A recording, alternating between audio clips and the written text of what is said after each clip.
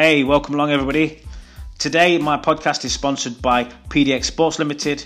PDX Sports are a business based in Derby who specialise in the manufacture of boxing and MMA equipment. Everything you need from punch bags to kick bags, headgear, wraps, gloves, gum shields, you name it, PDX Sports have it. Go check them out at pdxsports.co.uk. It is real quality gear and it's at such affordable prices, better than everything that you can see out there on the internet. Honestly, I've got some gloves myself and I've had a bag from them. It is real good stuff. The podcast is also sponsored by Beast and Bulk Nutrition. Beast and Bulk produce high quality supplements to enhance your health and fitness regime. You can find them on beastandbulk.com or you can go to Amazon, where you can also use our discount code, which is POD10. So use that at the checkout, POD10, for a 10% discount on their products. Beast and Bulk, don't compete, dominate. The men behind Beast and Bulk are also my guests today, so please give it up for Leigh Vallely and Leighton Anderson.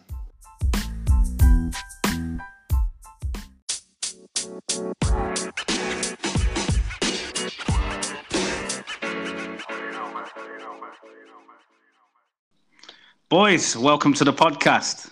Thank you very much. It's a pleasure to be here. It's great to have you on, man. So we've got Leigh and Leighton, the men behind Beast and Bulk Nutrition. You know the format, so I'm going to get straight into it. We're going to get acquainted with you guys in 60 seconds, maybe a little bit longer. But what we'll do it, because there's two of you, this is the first time I've had two people on. Leigh, you answer yours first. Oh, okay, I see. Yeah. And Leighton, you answer second. Okay, that's cool. So each question, I'm not going to do 10 questions each. I'm going to go full name. Yeah. And you're going to say? Leigh James Vallely. And then Leighton. Leighton Samuel Anderson. Right, okay. Let's drop into the second one. We know what we're doing. Age? 31. 31. Occupation? Commercial manager. Head of department for the University of Derby. What one thing do you wish you owned? More money. Charity. Did you say charity? Yeah. Go on then, expand. I think it's a big thing to give back, especially to your local area, and also for people of different races, colours and ethnicities. It's always good to be part of your culture and your history, so I'd like to do charity around those things. I like that, but do you know what I like even more? It's just the chalk and cheese. yeah, exactly. I'm like, my man's making me look bad out. I come out with money. You know what I was going to do? You know what? That's like what I was going to do with that. I was going to buy make some school shit.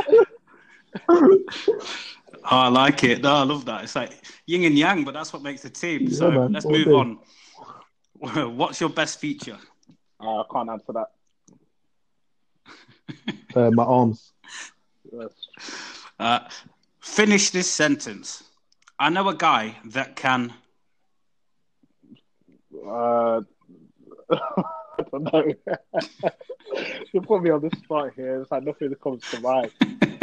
That can program Kramer equipment. There you go.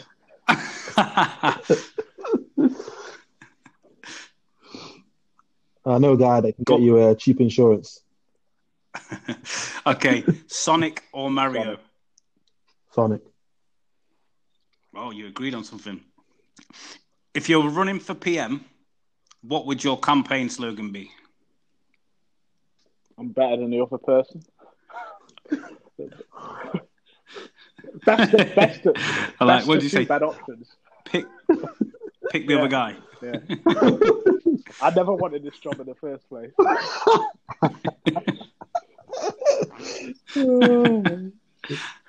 And Leighton? Don't compete, dominate. Yeah. That's our slogan. You're winning at the minute, I think. I was expecting Leigh to come with all the knowledge and all the funny answers, but you're winning. Thank you. Worst job you've had?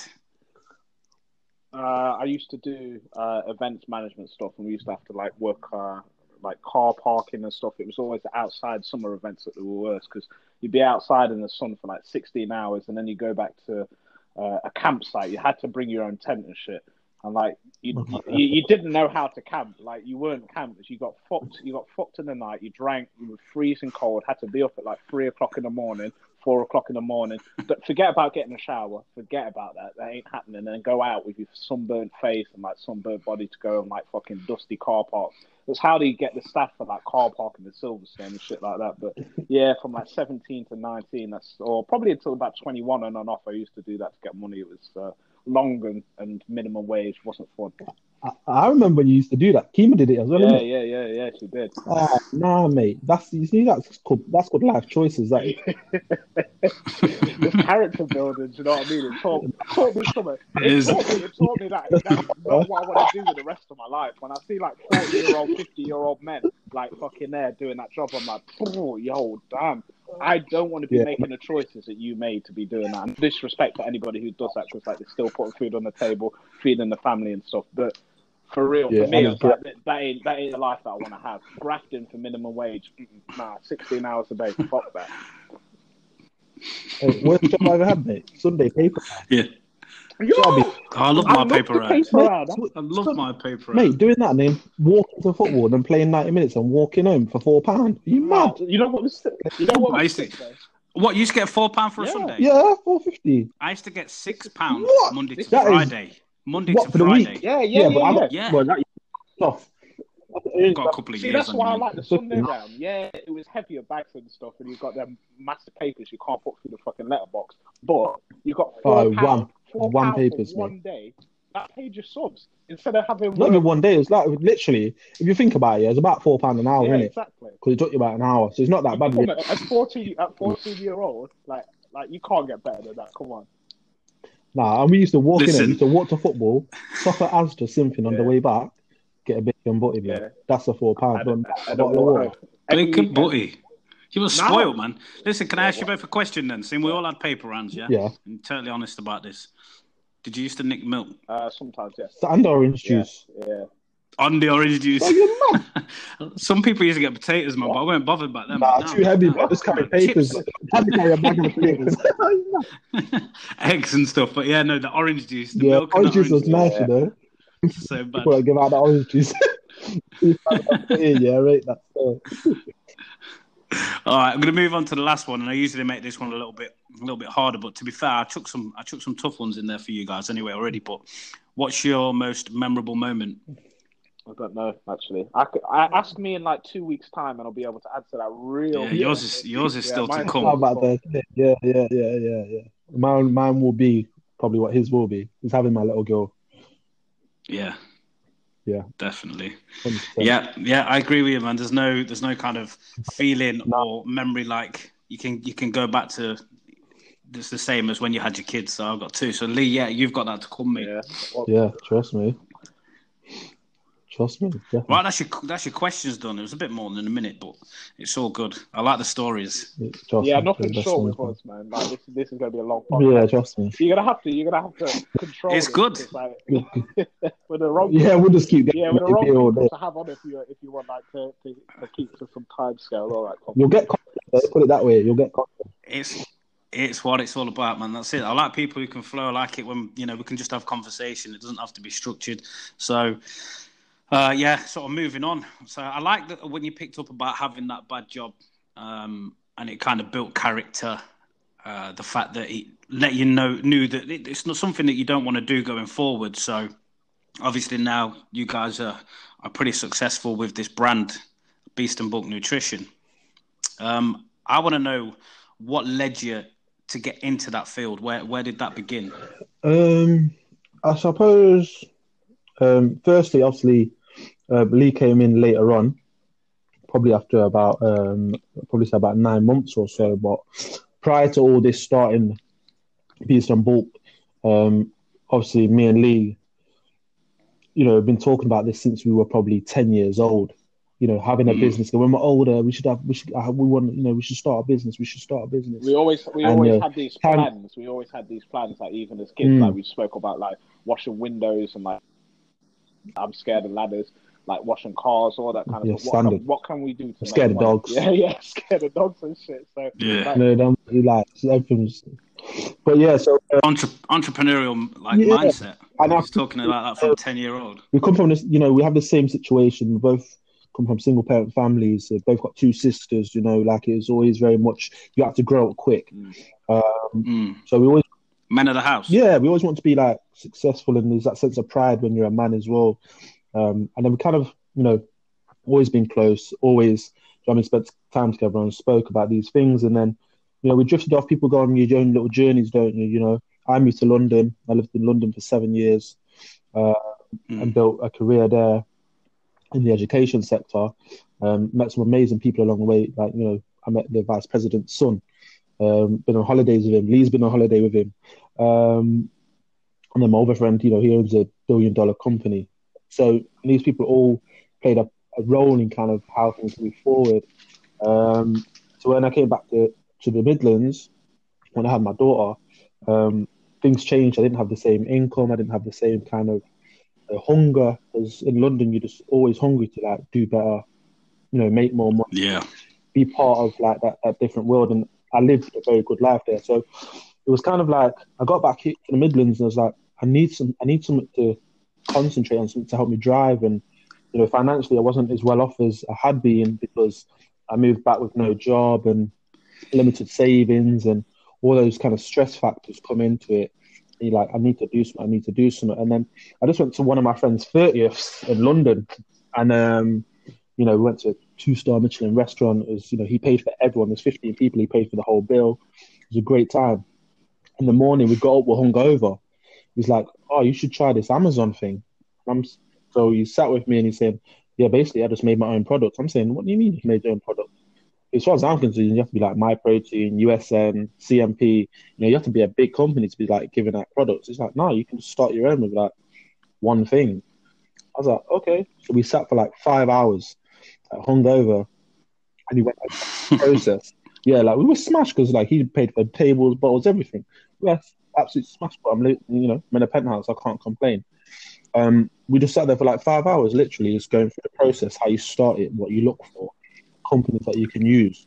And literally it started from that. And I started with one product. And, I was a newbie to everything. I was constantly like ringing him every day after that, like saying, "How do you do this? How do you do that? How do I get this? How do I get that?" He's like, "Look it up yourself. Look it up yourself." I'm saying, "All right, cool, fair dude." Do you know what I mean? And you so I literally just started from there. And then I literally had one product. I used my credit card to get like 50 units, buy the labels. Yeah. And like go with it. Like the first 3-4 months, I was just like incurring fees from Amazon and not selling anything. I didn't know, and then it kind of from there just kind of built a little bit. Started to get some more reviews, and then looked at customer feedback, improved kind of like the quality of the labels, and then kind of just built from there. And I got to a stage where it's doing quite well. And then, yeah, from that point onwards, it was like, "Leigh, I'm doing this. Do you want to get involved?" And then from there, we kind of continued going, man. So it was probably about 9 months in. And then, yeah, Leigh came on board and we just took it from there, really.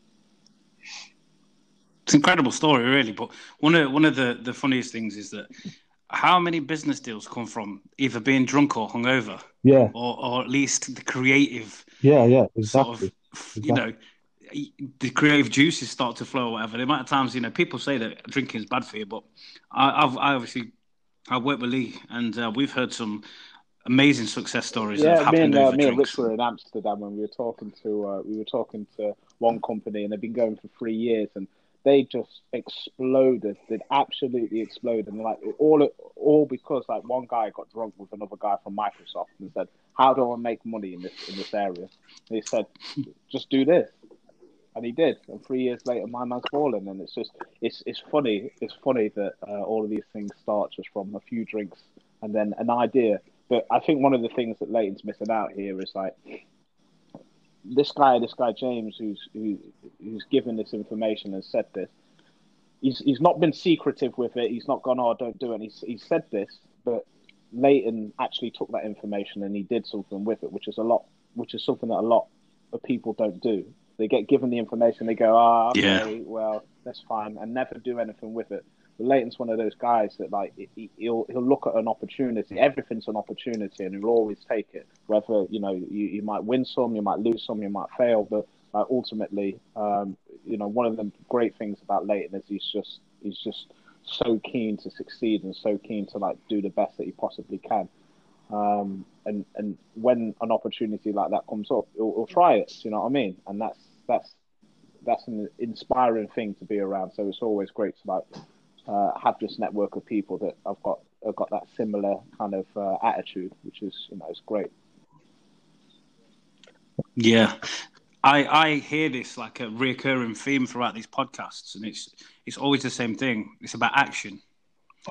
Taking that action, no matter what it is. And you guys have got your own brand now. You're selling supplements, but people that I've spoken to about mental health, people that I've spoken to, about fitness, and just the whole range of people. The one recurring theme is actually taking action, because that's what people tend not to do. They have the thoughts, they have all the sort of ambition there and the tools there, everything's in place, but actually they don't take action. Yeah. And all that shit doesn't matter then. No, absolutely. I think one of the motivational speakers, Les Brown, he talks about, being at your death's door, and at that door, when you open it, is all the ideas, all the creations, all the things that were never invented, all the books that were never written. They're all there surrounding you. These are all the things you didn't do that you wanted to do in your time. He said the best ideas in the world are in the graveyard, because people never took action and never made those things possible, and they'll never come to light.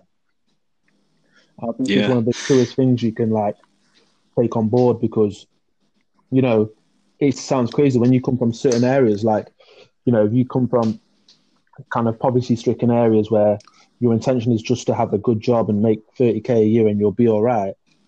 That's pretty much all you'll do.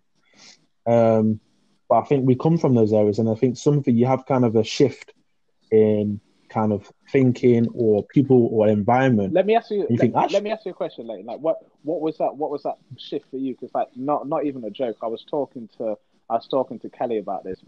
That's my partner. I was talking to Kelly about this, like, where me, Kima, and Shannon were, and like where we came from. My mindset was always like, I had this goal in the back of my mind, like I want to earn £1,000 per year that I'm alive. And for me, like when I was younger, that was success, because like my mum was a mental health nurse, my dad before he left was a glass cutter. Like we were working class family, and for me, success was just like earning like 35k, or like that was true success for me, and like that's what I thought the best that life could be was. Like I didn't have any vision or any concept of like being able to do any better with my life than that. So like for me, there just came a point where I just started doing better than I thought I ever could, and that opened my mind to so many things of just like, oh shit, this is available to me. This is what my potential actually could be, without for me it was almost accidental.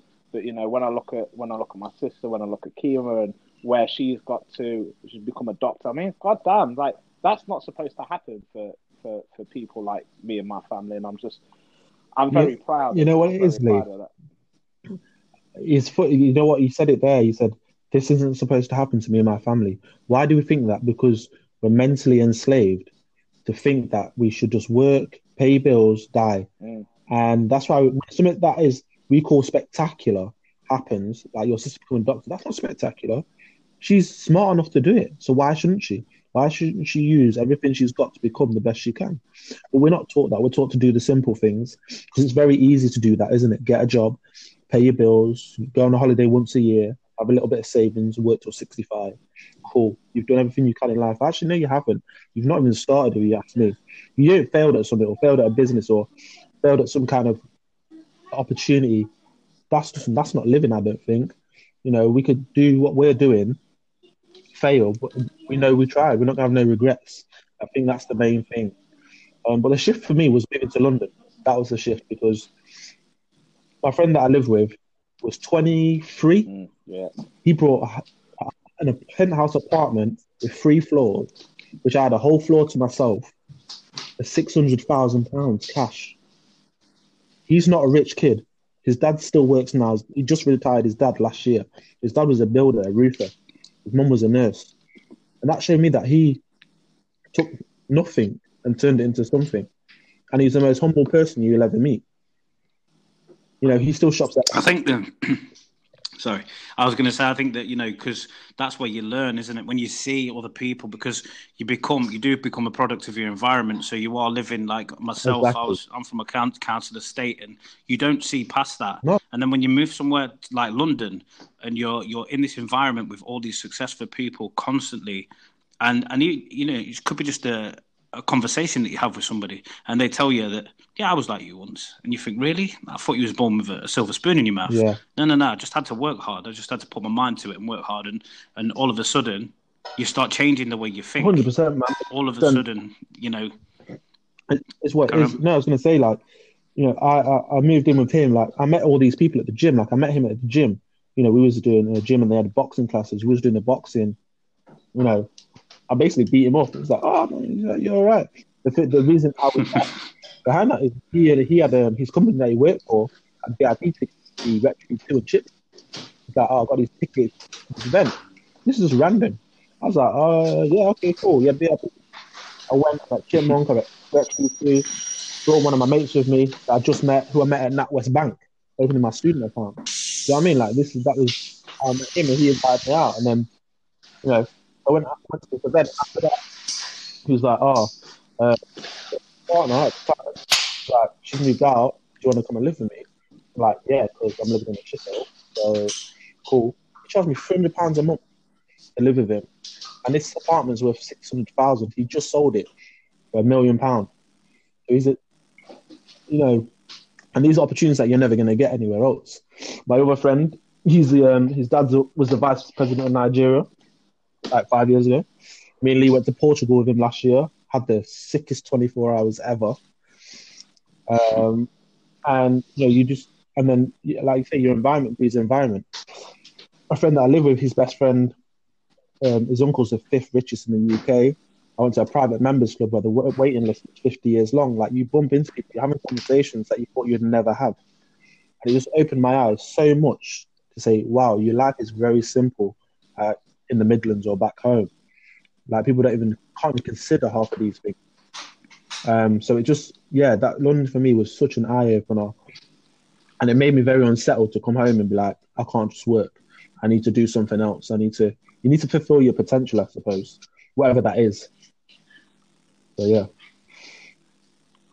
it's a good story. I like it, and I like that. You know, you're reading these things, and one thing that was really poignant for me was actually, it came from somewhere. You know, you talked about Les Brown, you talked about, I've talked about people in the past that are inspirational figures, and I actually listened to Kevin Hart's book, out of all people, and obviously, I just thought at the time, he's a stand-up comedian, he's funny, and his book is funny to listen to, his audio book. But actually, the guy, I learned so much. I thought, he's so intelligent, and he was so driven, and he's very much the same. He's not, you know, from a good background, if you like. He didn't have a lot growing up, and he strives for a lot. But one of the things he said that was so poignant was, you know, he talked about looking at your life as if it's a book, and if somebody was reading your book, and how do you want that book to end? And that was like, it kind of just hit me, and I was like, shit, yeah, how do I want my book to end? How do I want people to read my book? You know, and that's what you're doing. You fill in those pages and chapters with this ambition and desire and drive to be better and be more successful, be able to give your family the things they want, all that kind of stuff. I think that was a changing point in my life when I had my daughter, and I thought, you know, I want to be able to give her things that I never had when I was a kid. I don't know if you're the same, Leighton, because I know you've got a little girl. You know, it's funny you should say that, Richard, because I'm very much the same. You know, you want to give your kids what we didn't have. And the quote that I've seen that said, don't give your kids what you didn't have, give them what you didn't know, so they don't end up in the same situation. And I think that was, again, something that I read that was very powerful. I thought, actually, if you teach your kids what we know now, we'll never be in their 30s worrying about financial problems or, do you know what I mean, like, being stable. Like, we teach them now, they'll be so financially like readily available to do anything and have the freedom to take the risk they want in regards to business or starting whatever it is they want to do. So I think that's very powerful. Like, we give our kids a lot of what we didn't have, but not a lot of knowledge that we didn't have. But that's the difference. Yeah, that's the difference. That's very important. Like, a lot of people, when you have that conversation, it's about, I want to give. And my mum was exactly the same. I want you kids to have what I never had. But what she was talking about there was like material wealth.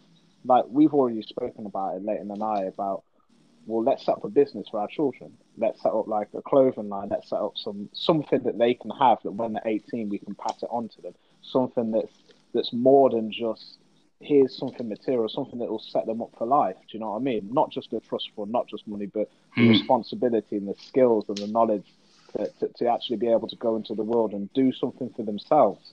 Do you know what I mean? And I think that's the way that we're starting to look at, how we want to bring up our children and like what we want to give to them and what we want to leave them with. That's a very good point. Yeah, I really like that, because you don't hear that very often. And, I do think the same about the knowledge as well, and kind of picking up on what Leighton said about one of the reasons why I probably got into debt and things when I was younger was because my mum and dad didn't tell me, like, you don't want that credit card. Don't get into credit cards. Don't do this, don't do that. And I don't know, maybe it's because my mum and dad were just there's quite... so many middle-class kids that are like in so much debt. It happens to everybody. But the truth is, you learn all these things in school. What class have you ever taken that teaches you financial literacy? Tell me, like, what class? You learn it. Your parents don't sit down and teach you. Say, "Oh, save some money." That's what they say. Put some money away and save it. Why? Like, why? There was no reason really for me to. It's only actually from being in a state where I'm in so much debt, where I've got for years and years and years been in so much debt that all my paycheck, everything's going out. At the end of the month, like at the beginning of the month after I've paid everything, I've barely even got £100 to last me for a month, and I'm 24, 25 years old. Do you know what I mean? And I'm like, I'm earning more than I have done. I had more free cash, like when I was on EMA, like for real. Like, what's going on here? When I had paper round, that's what I mean. was balling. That's what I mean. You acclimate. And it's a fair point. It's a fair point again. To any pay rises and stuff. You know what is? It's because we come from these families, yeah. And I'm guessing, Richard, you're very similar to me and Leigh, where your parents want you to enjoy your life, but what they don't tell you is, when I say enjoy your life, I don't mean go and get yourself into debt with credit cards, loans, overdrafts. They want you to enjoy your life. They want to see you having a good time, but behind all that, there is that kind of like, cool, well, now I've got to pay £100 on this credit card, £60 on my overdraft, another £130 on my loan, and then that's another £600 every month you've got to find. But actually, if you just learn to budget your money from a younger age and learn the 10% rule, if you read the book Richest Man in Babylon, that is a very simple rule. 10% for savings, 20% for you, the rest goes on your bills, your car, or whatever it is. It's a very simple rule. Stick to it. You'll be so much better off. So, but people, reason it's not taught, so it leaves you in a predicament. Like, and it's generally in your 20s, isn't it? You're in your 20s, the mid 20s. You got access to, you probably got decent credit. You got access to a brand credit card. You get one of them, you get two of them. You do a balance transfer. Do you know what I mean? There's all these things, but we're never taught not to do that. Like my friend that I live with, he's never had a credit card. And I thought, why? Wow. Do you know what I mean? He's never had one. Not even at uni. I thought he buys everything cash. And I thought, wow, what a position to be in. Because it's generational. It's generational. Yeah, that would be nice. Yeah, it would. Yeah. But he never started like that. Do you know what I mean? He never came with money. He had a normal jobs and stuff like that. So it never occurred to him. Yeah, it's a weird thing, though. It's a weird thing, because like when I spoke to my granddad before he passed, he was like, when I came to this country, I never borrowed nothing off anybody. Like, he never took any loan. He paid for his house in cash, saved up. Like, and it's somewhere along like that generation coming over to my mum's generation, who like credit cards and loans and stuff. And I did exactly the same. And somehow that idea of just save and put money away and be financially responsible, it just.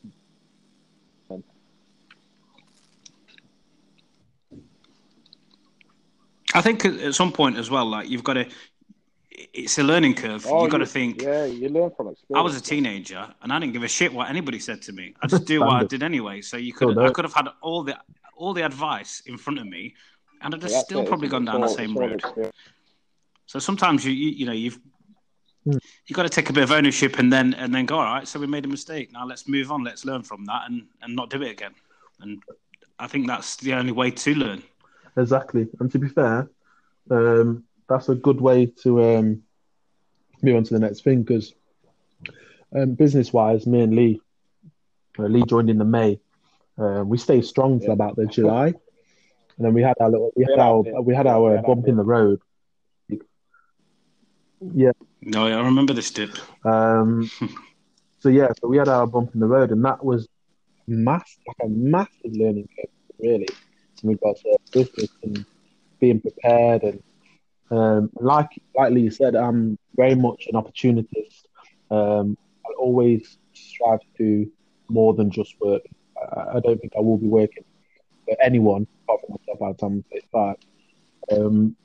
But Leigh kept me going during that time, because coming towards the end of that 6 months, probably the one time, probably in the last 10 years, I've not been positive or kind of opportunity driven, because I was so financially stressed in regards to me and Leigh putting a lot of money into the business, making, I suppose, not bad judgment calls, but I'm learning from decisions we made. The truth is, and this is one of the key lessons that I learned from that period, you can do everything right, like every single thing you can do right, and you can still lose.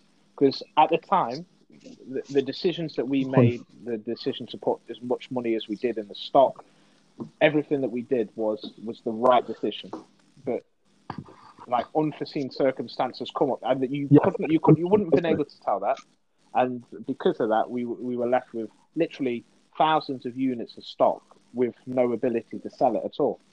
It was a situation where we were trying to launch a new product.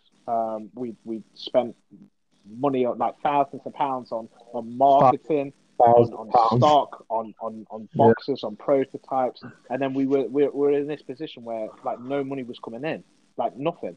And we'd already spent money that we forecasted to come in, and it just didn't come. And suddenly, we'd gone from making like $8,000 a month to nothing, to absolutely nothing, to the point where we're like, okay, what do we do? And like, what are the business plans? And we did loads of things to start stuff again, and it worked for like 2 weeks, and then it failed, and again we did that again and again and again and again. Yeah, set up eBay accounts, tried to sell on eBay, could do all those kind of things, and it got to the point where, in work terms, Leigh is kind of better off than me in that sense. But everyone still has their own outgoings, right? You still got rent, still got bills, you've got kids, you've got childcare. So to find anywhere between £600 and £800 a month between us for those 6 months was a big ask. Do you know what I mean? So it got to a point where I was like, yo, Leigh, I think we're just going to have to call it a day and just like close the business, because, we got a loan going out for £500 a month. We owe this company for £3,500. We owe another company another £4,000. We owe the marketing team another £1,200. So where are we going to get this from? And this is the thing that I suppose I just want to jump in, and sorry to talk over you, but just so the listeners know, is that this isn't your 9 to 5. You have a 9 to 5. Hang on. Let's go back, on top of that. A 9 to 5. At this point, Leighton, all right, Leigh. No. I'm going to get the little violin out for you, though, because I know what your 9 to 5 is. My 9 to 5, man. Get the violin out, because I have to work with you, man. That's fucking hard enough. The struggle's real out there. Now, Leighton was working like 3 jobs at this point as well, on top of this. Bear in mind, like, my man's working nights, he's working a job after work, he's working 9 to 5. On top of that shit, we're going out to like Manchester, like every other weekend, like going to gyms and stuff to try and like promote the product. My man's like working 24 hours a day. And people talk about grind and people talk about hustle, and they don't actually know what that word means. They think they work hard, you know what I mean? I can sit behind a computer and I can work late a few nights and like work until 12 o'clock. My man knows what it means to actually grind. And like in this situation, bear in mind that when somebody's working 3 jobs and you still got to find another £600 and you're putting all this effort in, like, and for months it's just not working, and you have this dip. It's like, you know, it's like, what more am I supposed to do? What more? So. Yeah, and I think, you know, like you'll know, Richard, adding to that, you know, that takes a lot of time and stress on your relationships and time with your kids. Oh yeah, So yeah, definitely. I'm working Monday to Friday. I'm commuting 30 hours a week for my day job. I'm doing security on the weekends till 4 in the morning. So 4 in the morning, I'm getting home on Saturday morning. He's picking me up at 5:30 to drive to Manchester. So I'm sleeping for an hour and a half, taking my pillow and my sheet in his car in the passenger seat. That hour and a half drive to Manchester, getting my little kip in. And Lee's waking me up by, you know, I'm dribbling all over his car and that. Yo, wake up. I mean, I'm maybe wiping my face off, slapping some cocoa butter on. You know what I mean? These are all the makings of a true success story. Though this is what I love. Like the story that you're building. So I've heard these same stories from people who are so successful. You know, even the likes of Simon Cowell, you look at him and everybody just thinks, oh, yeah, he's rich. But the stuff that he went through, he had to liquidate his business. He had nothing. He had to start up again. There's just so many out there, you know. Yeah. It happens. You look at like The Pursuit of Happiness, exactly. things like that. Those kind of inspirational stories that are true stories. And I don't even know. It's Chris. I don't know his surname now. Well, obviously it's Will Smith that played the part, but it was based on a true story. And this guy's an entrepreneur, millionaire, billionaire, whatever he is now. Yeah. And it's the same sort of thing, not getting sleep, having to look after your kids, educate them as well as keep your own mind. And it's there's a lot going on there. You know, I didn't actually know before you started saying, because I knew you worked. Obviously, I know Leigh better than yourself, but I didn't realise, and I know you did doors, but I didn't know you were doing like 3 jobs and then all that. So that's pretty amazing stuff, man. Yeah, but you know, it's one of those things. It's like at least it's character building, because you know you put yourself under that immense pressure, and if you can come out the other side and be like, it was hard, but what did I learn? That I need to start working smarter. Do you know what I mean? Yeah. So it's like, okay, why don't I do what I love? And that's now doing. I did sport and exercise science at college. And then I went into a different kind of area. Once I left college, I went and did psychology at university. And then I kind of went into education after that. But I was like, fitness has always been my love. So let me come back now. So now I'm in the process of finishing my level 3 PT, along with my specialism in GP referrals and diabetes. I said, well, that goes hand in hand with our brand.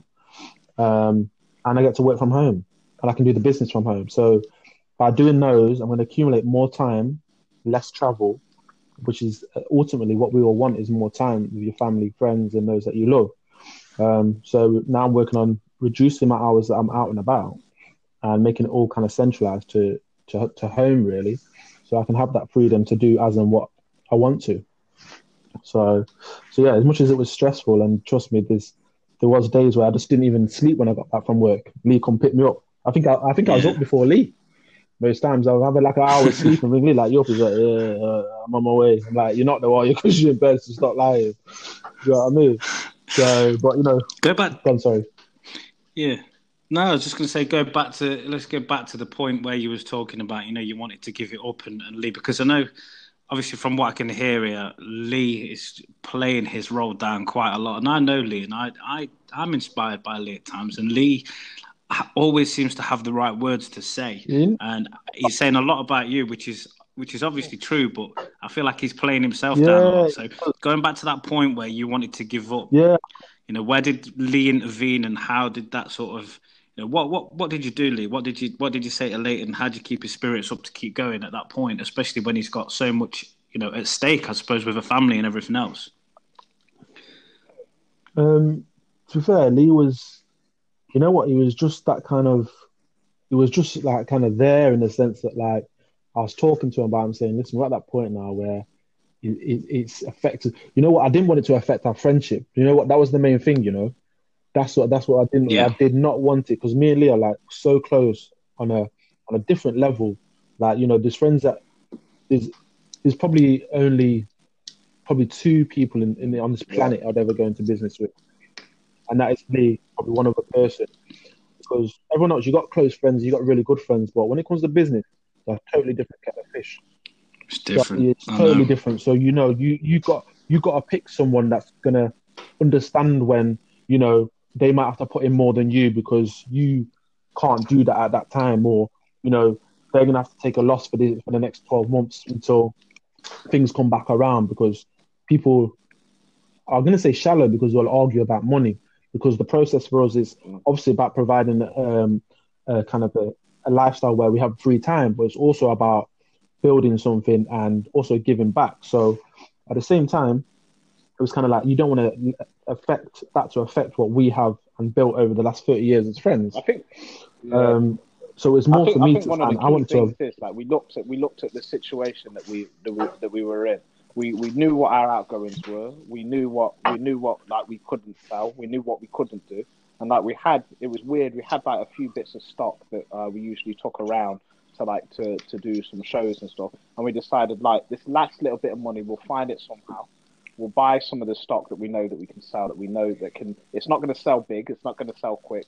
But what it's going to do is it's going to allow us to put like, instead of putting like £600 into the business every month, we can put in like £100 or £200 each into the business. And ultimately, we got so far, and like in my mind, like there was no doubt in my mind that we could have turned it around. Like Leighton's usually like so positive, and like I guess. And it came to the point where I was just like, nah, this ain't right. Like this isn't right. This isn't right for Leighton to be feeling the way it was. And we had like the marketing company saying, oh, okay, we're going to take you to court. We're going to do this. We had the private label, like one of our suppliers, talking about, oh, you need to pay like all these invoices. And it just came to the point. Truth. Here's the situation. You can either wait or you could not get paid at all. So we kind of built up a plan of like what can we do right now to make the biggest bit of impact? What's the one thing that we can do to make the biggest impact? And it wasn't a big impact that the plan made. We still had to put money in, but what it allowed us to do was get enough money into the business to actually survive and to ride out the storm that we were having. So it's like sometimes like it's like what relationship with any friends you've got. Sometimes you just need somebody else to like take to look at it from a different point of view and to say, yeah, we can do this, and to look at it a different way and just go, come on, just push a little bit further. The only time that I would have ever liquidated the business, genuinely, and this isn't even a joke, is just so the fucking marketing company who did fuck all didn't get paid. And that's not even a joke. We would have set up another company. We would have paid off all the invoices. But fuck them guys, like, for real. That's the only time, like, genuinely, I would have ever agreed to shut down a company. These motherfuckers had the audacity to give us the CCJ for an invoice we didn't pay. I'm like, you didn't do the work. Seriously, they did nothing for a month and then expected to be paid for it. Like, I mean, nothing. Like, actually nothing. Yeah, literally nothing. Like, not one thing, not even one Insta post, nothing. Shame them. Say the names. Yeah. I don't care. I can't even remember what they're called, so I don't want to say the wrong name in case like you get that. That's how much. That's a terrible marketing. Can't even remember the name. They can't even sell themselves. Exactly. So, but yeah, you know what it is? I didn't want to ruin the relationship with me and Leigh. I don't think that'd ever happen anyway. But but Leigh was very supportive, financially, emotionally, and kind of was like overall, and that's why I was so glad that I did it with Leigh, because maybe some other people, it would have just ended in devastation. Yeah, I mean that's a question that I was going to ask you anyway. At some point, was like, how do you two get on? Because I know the importance of a good business relationship. I've had business. I was in business with my brother, and honestly, it was a nightmare. Yeah. And as good as my brother was at what we did, as far as like the paperwork side of things and taking care of all of that, all the overheads, finances, it all came down to me. And I was constantly, my job never finished. Yeah. So when we went to work, we would go out and we was installers. When we came home, like my job didn't stop. I had to stay on top of everything else. I had to stay on top of invoicing and then chase people that hadn't paid. And you know how it is. Yeah. And I think and that really caused problems between me and him, and his family as well. So it kind of makes it worse. But that was one of the things I was going to say is, you two have got to have such a good relationship, and I can see it there. And you obviously bounce off each other when you're talking, but at that point, when at that lowest point in your kind of mind where Beast and Bulk got to, Leigh picked you up, and I think vice versa, it would be the same thing. I think sometimes where Leigh might not be feeling it, you'll pick him up, and that's great. I think that's really when all the chips were down, you guys still had the courage to keep going and keep pushing and bring it back up, and I suppose we'll get to that in a little bit. Yeah, and it's just all I can say is thank you to Leigh, really, because he didn't have to stick in there, he didn't have to invest, he didn't have to do any of these other things. But I think Leigh was, he saw the bigger picture. He's seen what we can. Yeah. And the truth is, like even if I didn't see the bigger picture, even if I didn't see what was possible, always the truth is I was in business before, and I went into business with two other guys, and we did whatever we did, and we had differences of opinion, and it just didn't work, and the business liquidated, and I always thought I'm never really going to go into business with anybody else because it's not worth it. Ruined friendships, and I'm not bitter or anything, but it was just one of those points where I actually walked away and said, look, I can't do this anymore. It's just not working. With Leighton, I believe in Leighton. I believe in Leighton as a person, full stop. So forget about the business and forget about anything. I back Leighton, and of course I'm going to go into a business with somebody that I trust. I just trust him, full stop. I've always been able to trust him personally with anything that I've got to say. My man's never judged me. When we were growing up, I was different. I was different from most kids. Leighton didn't have no problem with that. Do you know what I mean? He always still hung around with me, and it's I trust when he's come back from London, and the mindset and some of the things that he just says, and the maturity that he's got, the head on his shoulders. It's just I can't not back this guy. So I know what he can do. I know exactly what he can do. So, in that moment when he starts, fuck that. Nah, you're better than that. You're better than that. So, we're not going to stop here. We'll stop when we have to stop. But right now, we don't have to stop. We're just tired, man. So let's just take a little break and let's move on.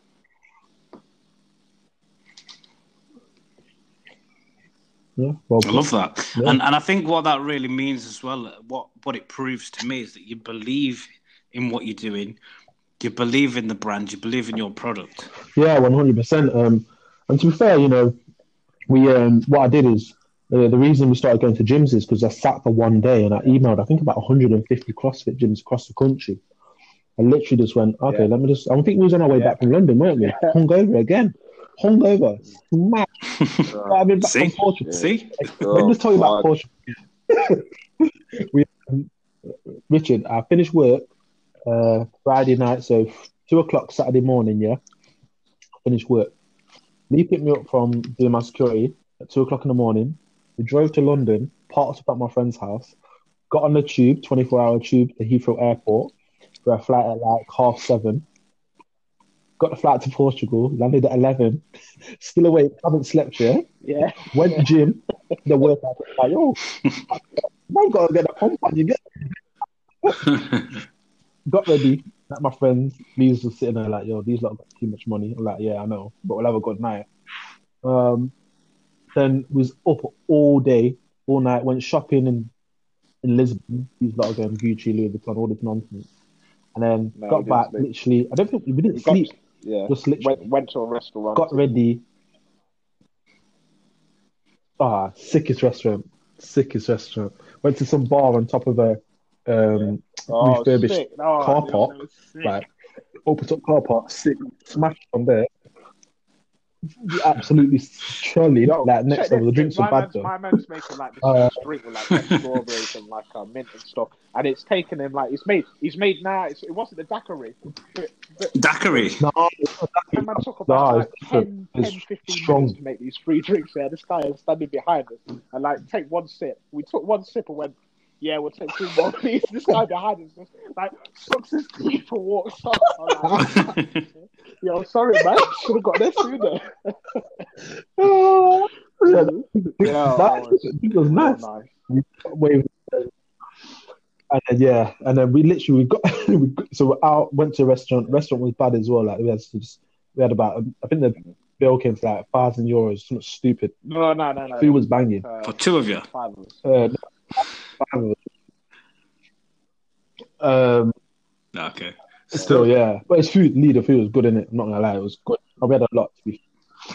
And then we went out, and then just like we didn't realize that in Lisbon, people don't go out till like 2, 3 in the morning. Yeah, places Everyone's start open getting like 10, banging 11 at a.m. like 4 o'clock. Like we We went got- out and like we thought, oh, okay, well we've only got like a few hours to get out and party and shit. Our flight back was 10:30 in the morning, Sunday morning. Still not slept. Yeah, so we're still out. Still not Still slept. looking at the watch. I'm saying, yo, Lee, we'll go back now. We can have 3 minutes. Like, You know, when we were in it, That's I was my time. constantly like we were looking at watches, like we were playing it, like real 3 minutes. like proper like strategy, like analyzing it. Yo, if we go back now, Figuring it out. we should say, yeah, 6 minutes. Yeah, if we go back now, 6 minutes in the taxi, 3 minutes in bed.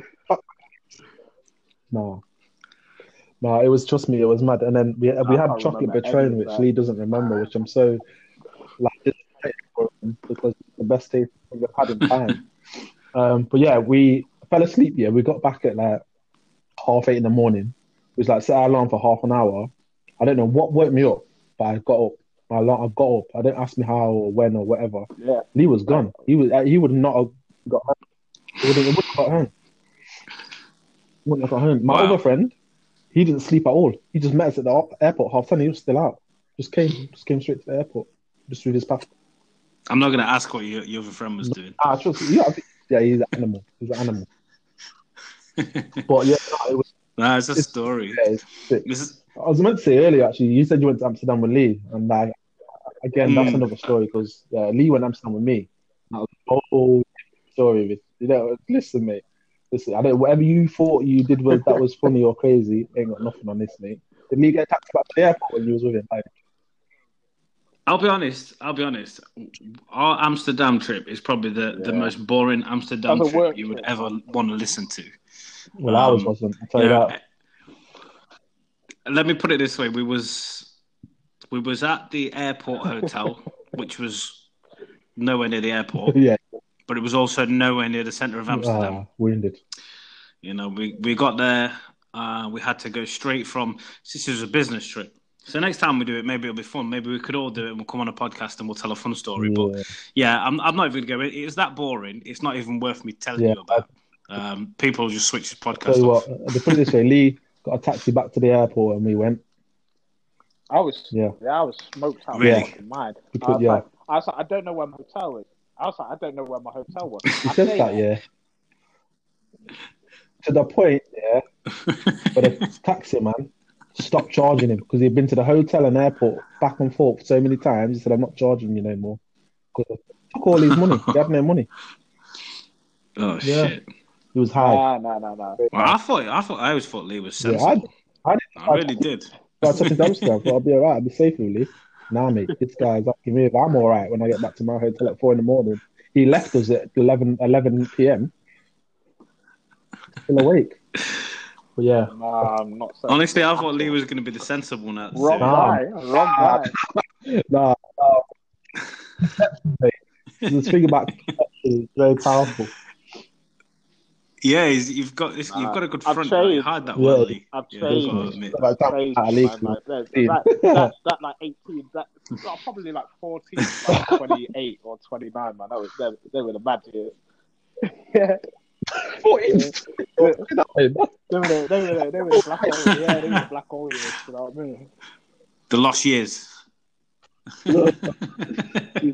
We all had them. I can't say mine went on that long, but you know, at least you enjoyed yourself. You made it through the other side. Exactly. You landed on your feet, so you're good. Can I ask then? So back to the product, back to the Beast and Bulk Nutrition. Talk about, you know, you've got creatine, testosterone boosters. You just put a pre-workout, or it's at least it's in the pipeline. Yeah. But what I always think about these is like health and fitness right now, which obviously is huge. Everybody seems to be at the gym. Everybody's taking supplements or whatever else. Why did you feel like this was the route you wanted to go? Like in such a saturated market. And how do you feel that you can like stand out in the crowd? What makes you different to the competition? Let's say. You know what?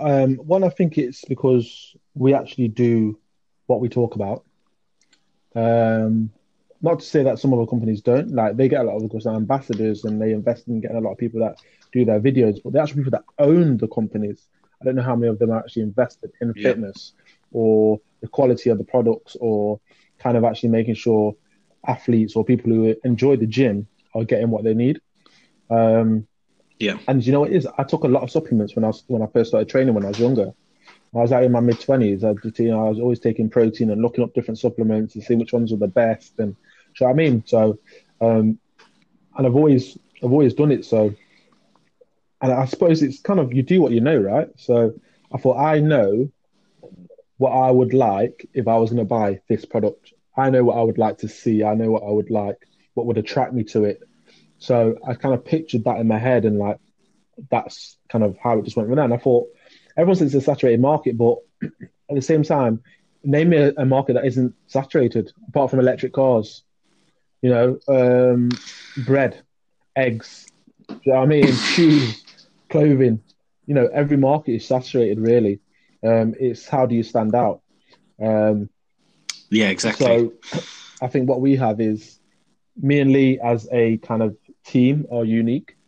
Um, I think our branding is unique compared to other logos and brandings and stuff like that. You know, we have the pictures of the different animals on our products.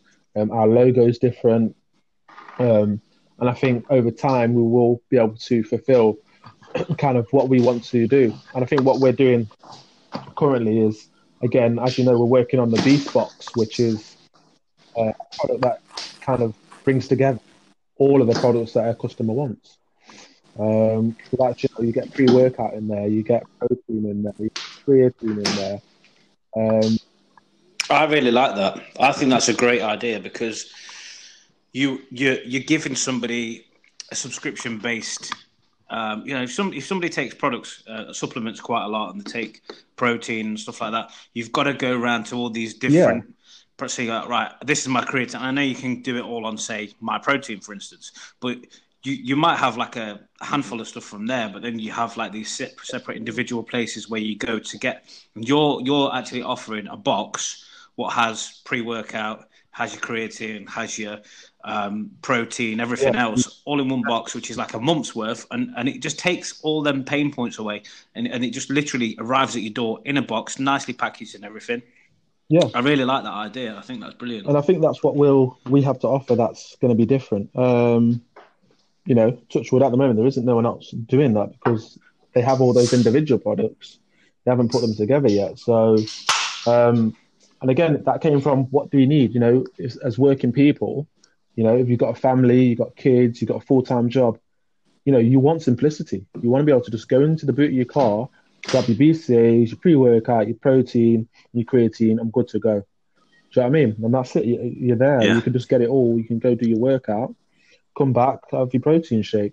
Done. It's already there. Tear away sachets. You know what I mean? Easy to use. No messing about with your Yeah. spoons and finding your flipping your protein scoop and all that nonsense. Do you know what I mean? Spilling it all over your side or in the boot of your car. They're the standard stories. You're rushing about, or it's leaking in your flipping. You haven't put your lid on your protein shake properly. It's all spilt out. You're pissed off. That fuck's sake, got to hoover the car tomorrow. Bear long. So it's just all about convenience and making it easier for the gym goer or the athlete or whoever it is. Yeah, and again, and I think one of the things, even just from this podcast, what I've worked out is that for you guys, and what makes you stand out if people listen to this, is that it's not just about the money; it's about the love of it. Going back to the very first, and I know Leigh was dicking about when I asked him what one thing do you wish you owned, and he said money.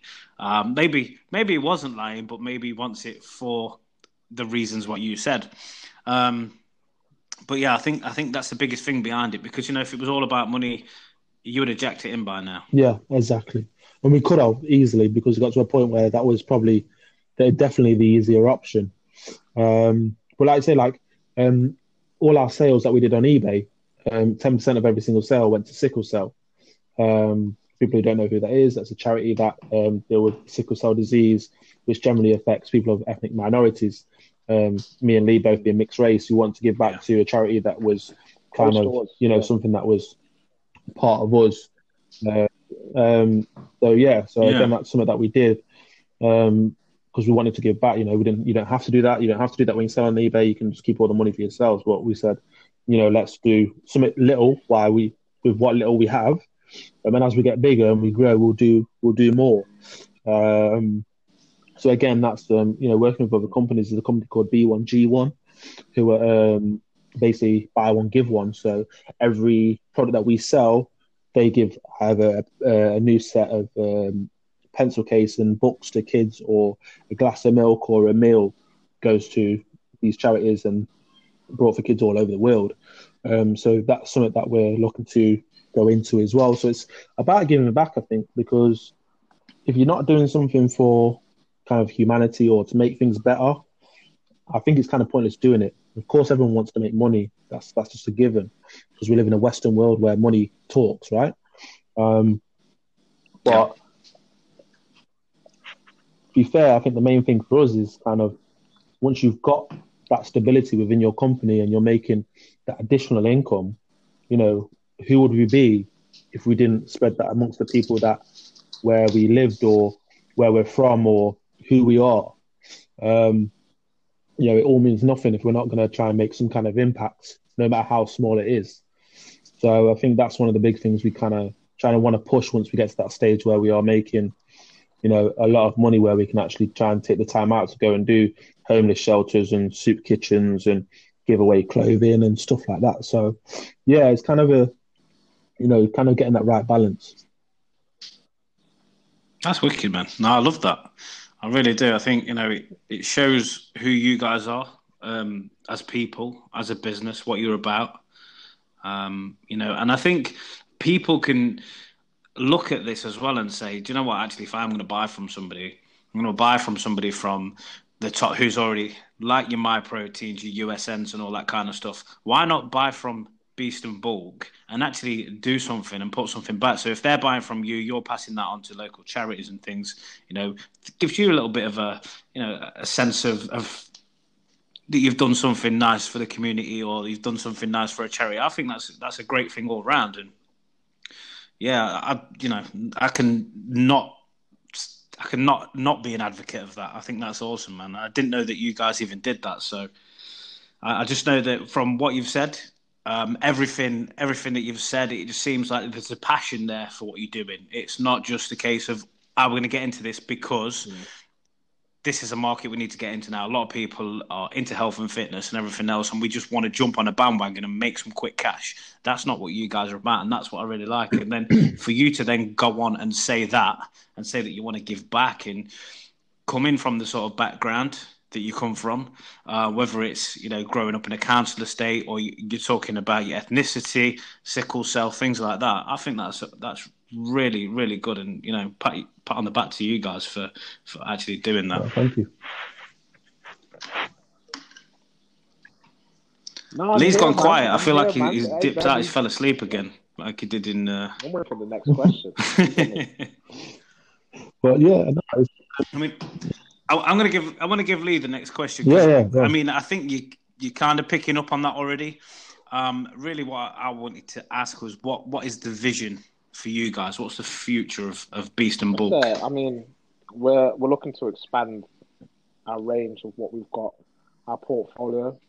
Really, one of the things that Richard, you've been very kind to us in the business, and one of the things that we're keen on doing is getting some apparel out, getting some gym equipment. Now, I use straps all the time, and I think it'd be nice to get some straps. It'd be nice to get some more t-shirts, hoodies.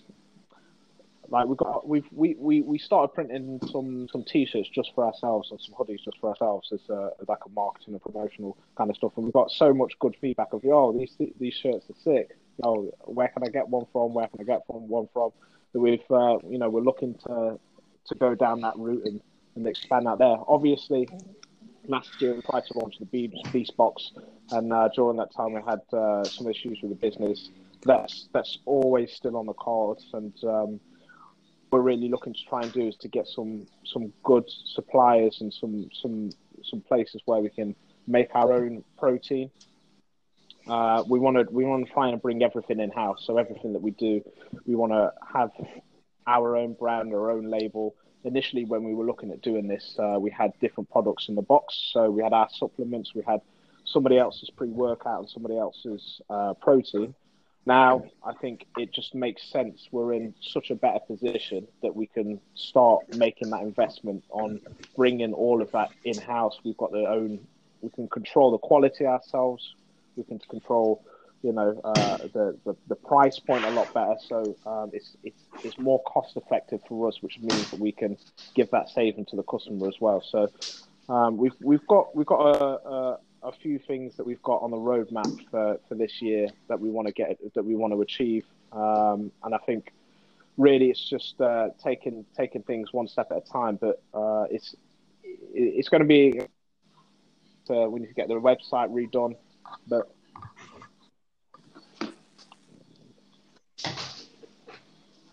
yeah, I think things that people might want to know is our pre-workout will be out and available by the end of the month. We're literally just waiting for that to us. So that's going to be a new addition to the company. It's a chaotic beast. It's a chaotic beast. Sour apple. And then we kind of like making sure that we've got everything we need in regards to stock.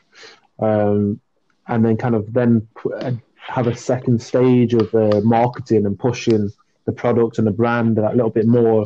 Like Leigh's already said, the apparel, getting the hoodies out there, getting the t-shirts out there, getting the CrossFit vests out there. I think we made a little bit of our name for ourselves within the CrossFit industry. As one of our ambassadors is the ranked number 5 in Europe for under 18s. Yeah, give her a shout. Yeah, that's Emily Still. Go follow her on Insta, Emily Still. She goes to M Squared CrossFit Gym. This was run by Emma Seville. Great gym, great atmosphere, great people. Along with one of our other ambassadors, who's Emma Gage, and she was one of the qualifiers for the Rio Olympics. She literally missed out on going there by about 0.01 of a second. But still got to try out for the Rio Olympics. It was still a massive achievement, and she's done stuff for GB as well, won plenty of medals. 2 ambassadors, and they're both pretty big within the CrossFit world. Go check them out. They're amazing. So if you ever get to CrossFit and you're in Manchester, definitely go down there. I think it's pushing that. We've done a lot of kind of stands at gym competitions, including Rotherham CrossFit, Luton CrossFit, M Squared, another one called Elite Performance in Manchester. So again, we want to kind of get into a market as well, and I think that's a way forward for us. None of us are CrossFit fans because I think Leigh did one of the sessions at M Squared, and after that, we kind of do this. Yeah, I enjoy it. If we set up at a gym, I'll try and do one of the workouts at each one of the gyms. So the first CrossFit that we did at M Squared, I was not prepared for it at all, and hungover again. Hungover again. I threw up after it. I genuinely, it was one of the hardest workouts I've ever had in my life. It was brutal. Nice. And but what those guys do, day in day out, constantly, it's absolute fitness. It's just something that I'm certainly not used to. It is. It's unbelievable, and I'm kind of in awe of it. I've watched the CrossFit Games and stuff like that, and it's something that I'm quite mad on. So, obviously, you talked about Emma Gage. I've actually got her on the podcast on the 14th anyway. Oh, yeah. So, she's coming on. So I'll definitely be speaking to her a little bit more. Yeah, well, I might be able to return the favour. But that's what I like. Yeah, so first of all, the apparel. Thank you for the t-shirt. By the way, it is really good stuff. It's really nice. My wife, she still wants a vest from you guys. It is really good, and I think you could go far with that. I had a lot of kind of feedback from that. I think it was just genuine. Kind of to our surprise, to be honest. Yeah. And when they actually came, they actually look really shit. And then people people on Insta just like saying, "Where can I get one of these hoodies from? Where can I get one of these vests?" I'm like, you can't, but we might start doing them now because people want them. Definitely, yeah. I think they look awesome. I think the design I is want to shout amazing. out Beehive Clothing because they designed the hoodies and the vests for us. Again, they're sorry, not Beehive. I'm lying. Be Strong Clothing, and they're again based in Manchester, and they also train at M Squared as well. Yeah. Wicked. Yeah, and that's a good thing. I suppose what you're saying there about the CrossFit stuff is it's massive now. It really is growing, and it's only going to get bigger and bigger. And I think you've kind of hit that at the right time because a lot of supplements and everything. Suppose even if you look at like the bottles, everything is kind of centered around weightlifting people. Like strongmen. Gyms is, whereas actually, first of all, we were there to to give out some free samples and to get some awareness, but what it also allowed us to do is some market research. Now, because me and Leighton have done weightlifting and resistance sports for a while. We researched this. We researched what we know. When we went to the CrossFit community, one of the things that we quickly found out is that for a lot of the people that we started speaking to, they weren't really too aware of supplements. A lot of people didn't even take protein. A lot of people, it's quite strange, really, because the level that these guys are at, nobody really supplements or understood why certain supplements would be beneficial. It was quite a weird thing. So it's the CrossFit community is growing, but I think there's a great market to educate some of these people that are coming into it as to some of the benefits that supplementation might have for their training.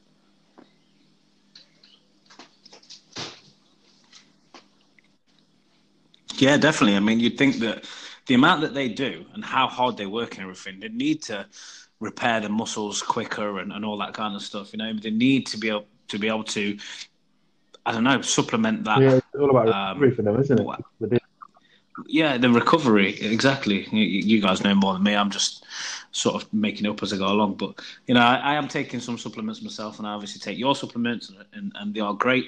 But as far as what I was just getting at, it was that, there's not really many people that kind of associate themselves in the nutrition business as promoters of CrossFit, or you guys having the ambassadors from CrossFit and everything. I think that is definitely a real key point to what you guys are doing. It's so different to anything else out there. As I say, if you look at any other kind of protein tub or anything like that, you've either got just a proper muscle man on there, or a woman that's flexing the muscles. But I think all this, you could have the likes of, is it Matthew Farah or something, Farras or something like that, the big CrossFit guy. You could have the likes of him now. He's massive in America and everything, and it's growing so much. And I'm surprised that there's not more and more of that. And you guys seem to be in there early with it, so it's a good thing. It's definitely a good thing, and I can see it doing really well. And I'm going to speak to Emma about it, so she can give us a lowdown on all the CrossFit stuff and see how she's getting on with your products. Yeah, that'd be good. Let's get some feedback. Defo. Right, guys, we've been on here for 70 odd minutes, so I usually wrap it up after about an hour or so, but you've got so much stuff. I know, no, but you know what? I like it. I used to do podcasts in the past. I'd do for 2-3 hours, but trying to keep it down a little bit. I don't want people falling off, but you guys have got so much to say, and I think what I do like to do is at least if we keep it to an hour, I can get you back and you've got enough to speak about next time as well. So it's a good way of getting you guys back. I'm going to ask you one more question before we go into the quiz, though. And feel free, both of you, to kind of chip in at this. But what's the best piece of entrepreneurial advice you could give somebody looking at starting a new business? For me personally, don't quit. Don't quit and fail well. Or fail forward. Fail forward or just fail well. What do you mean by fail well? By fail well, I mean keep failing. Failure, yeah.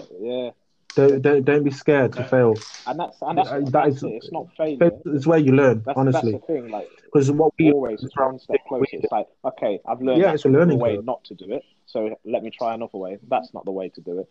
Sooner or later, you're going to find the right path. Like I'd say it to anybody that's looking to start a business. First and foremost, start it.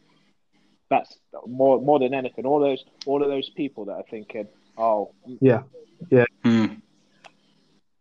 Well, that procrastination, just throw it out the window. Yeah.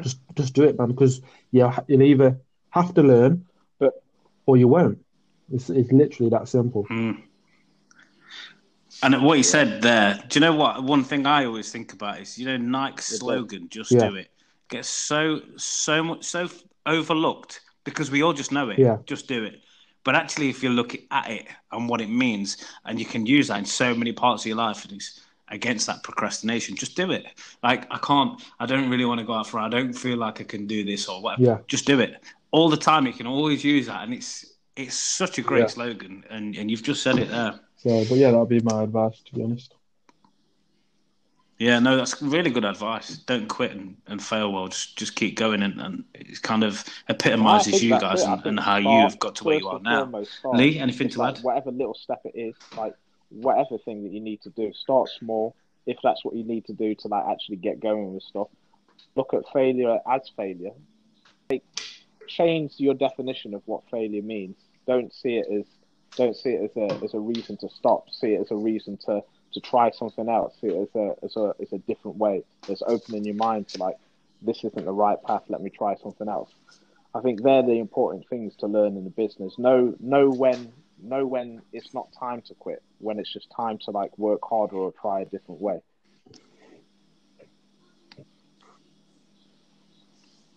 Yeah, there was a quote from one of the there's a fitness person. I was reading a book by Tim Ferriss. It's called Habits of like Billionaires and Top Performing Athletes. I remember one of the chapters, the sports person was talking about her dad and how he used to ask her and her sister every day when they got back from school, what did you fail at today? And whatever they failed at, he would celebrate. And she said as she got older, that helped her fail in loads of stuff and not care, because she knew that failing wasn't the end. So celebrate that's a failure. Good point. Because the more you celebrate it, the less you'll fear it. Definitely. I like that. These are where you get that inspiration from. These are where you really sort of, some of the stuff that I read now and I think, God, how did I not think of that before? But it is all a learning curve. It is, and failing now I think it is becoming more and more a good thing. It's becoming more and more seen as a good thing, at least. And I try and push that onto my kids and stuff, and I'm sure you guys do too. So,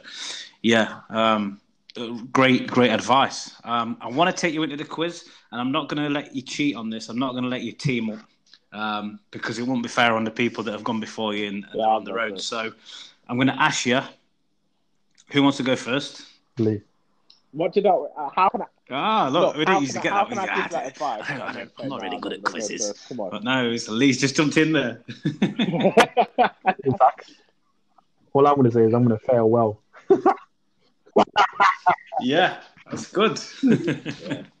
Right, I tell you what, though, I'm going to be honest with you. Top score is going to be hard to beat.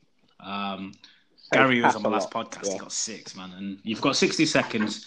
The only piece of advice I will give you now is that, just pass straight away if you don't know it.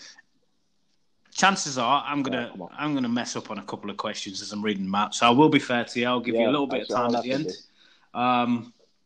So yeah, Leigh, are you ready? Okay. Here we go. Which city is the capital of Sweden? Bebo. Jack Dorsey founded which social network in March 2006? No idea. Which singer sang "Stay With Me, Not the Only One, and To Die For"? GHG. The term GHG refers to which type of gas? Apple. Bramley, Granny Smith, and russet are all types of which fruit? Which Williams sister has won more Grand Slam titles? 2003. What year was the very first model of iPhone released? Earthquake. Which natural disaster is measured with a Richter scale? I actually don't know. Which animal can be seen on the Porsche logo? Guess. Yes. And that's the end. But I'm going to give you one more because I did trip up a little bit on one of them. So, final question: how many Hemsworth brothers are there? I have no idea who the Hemsworth brothers are, man. I've got no idea who they are. Well done. Hey, you did pretty good. Right. Hey, it don't matter. You still got it right. Right. There were 3, and no, you failed well, but you didn't fail. You got it right. So you got 3 for the Hemsworth brothers, which is correct. Liam and Chris are the actors, and then they've got a brother. I don't know what he does. Which animal can be seen on the Porsche logo? Which you guessed it was a horse. Is it? You got Richter scale. I thought Porsche. What did you think it was? Ain't horse Ferrari? I don't know. So we're gonna be pulling up some logos after that. Maybe both. I don't know. I'm not that great on cars. Oh, okay. Yeah, not even do I. Look, but that's the answer. Whether it's right or wrong, I don't care. That's what's in front of me. So, natural disaster measured in Richter scale is earthquake, which you got right. The first model of the iPhone was released in 2007, not 2004. Yes, Serena. Serena won more Grand Slam titles than Venus. Bramley, Granny Smith, and Russet, types of apple, correct. GHG, I'm disappointed in you, Leigh, is a greenhouse gas.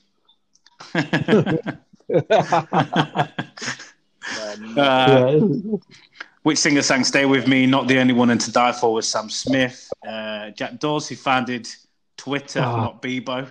And yes, which city is the capital of Sweden? I've got in front of me Gothenburg or Stockholm. So, well, apparently it's both. Whatever. So you got it right. 1, 2, 3, 4, 5, 6. I'm coming back. You joint top and on the leaderboard. Yeah. I'll take that for the team. That's the whole. Coming back for the final. You know what I mean? No, you're not taking that for the. Well, I suppose, but there's got to be some rivalry here. There's got to be some bragging rights. I got to be very excited before I started. Right, are you ready?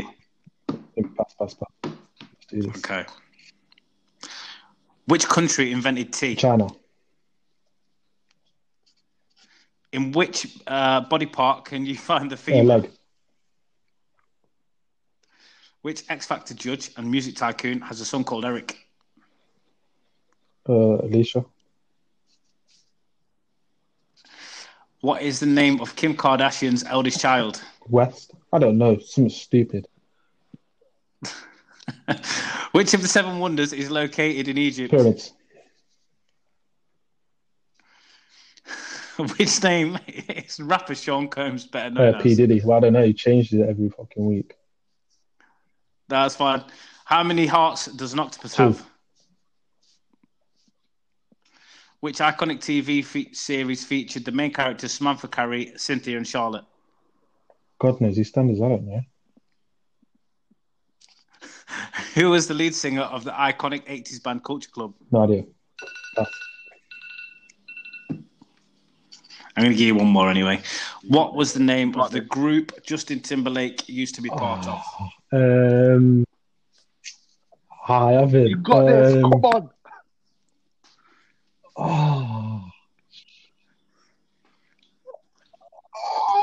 I can't remember.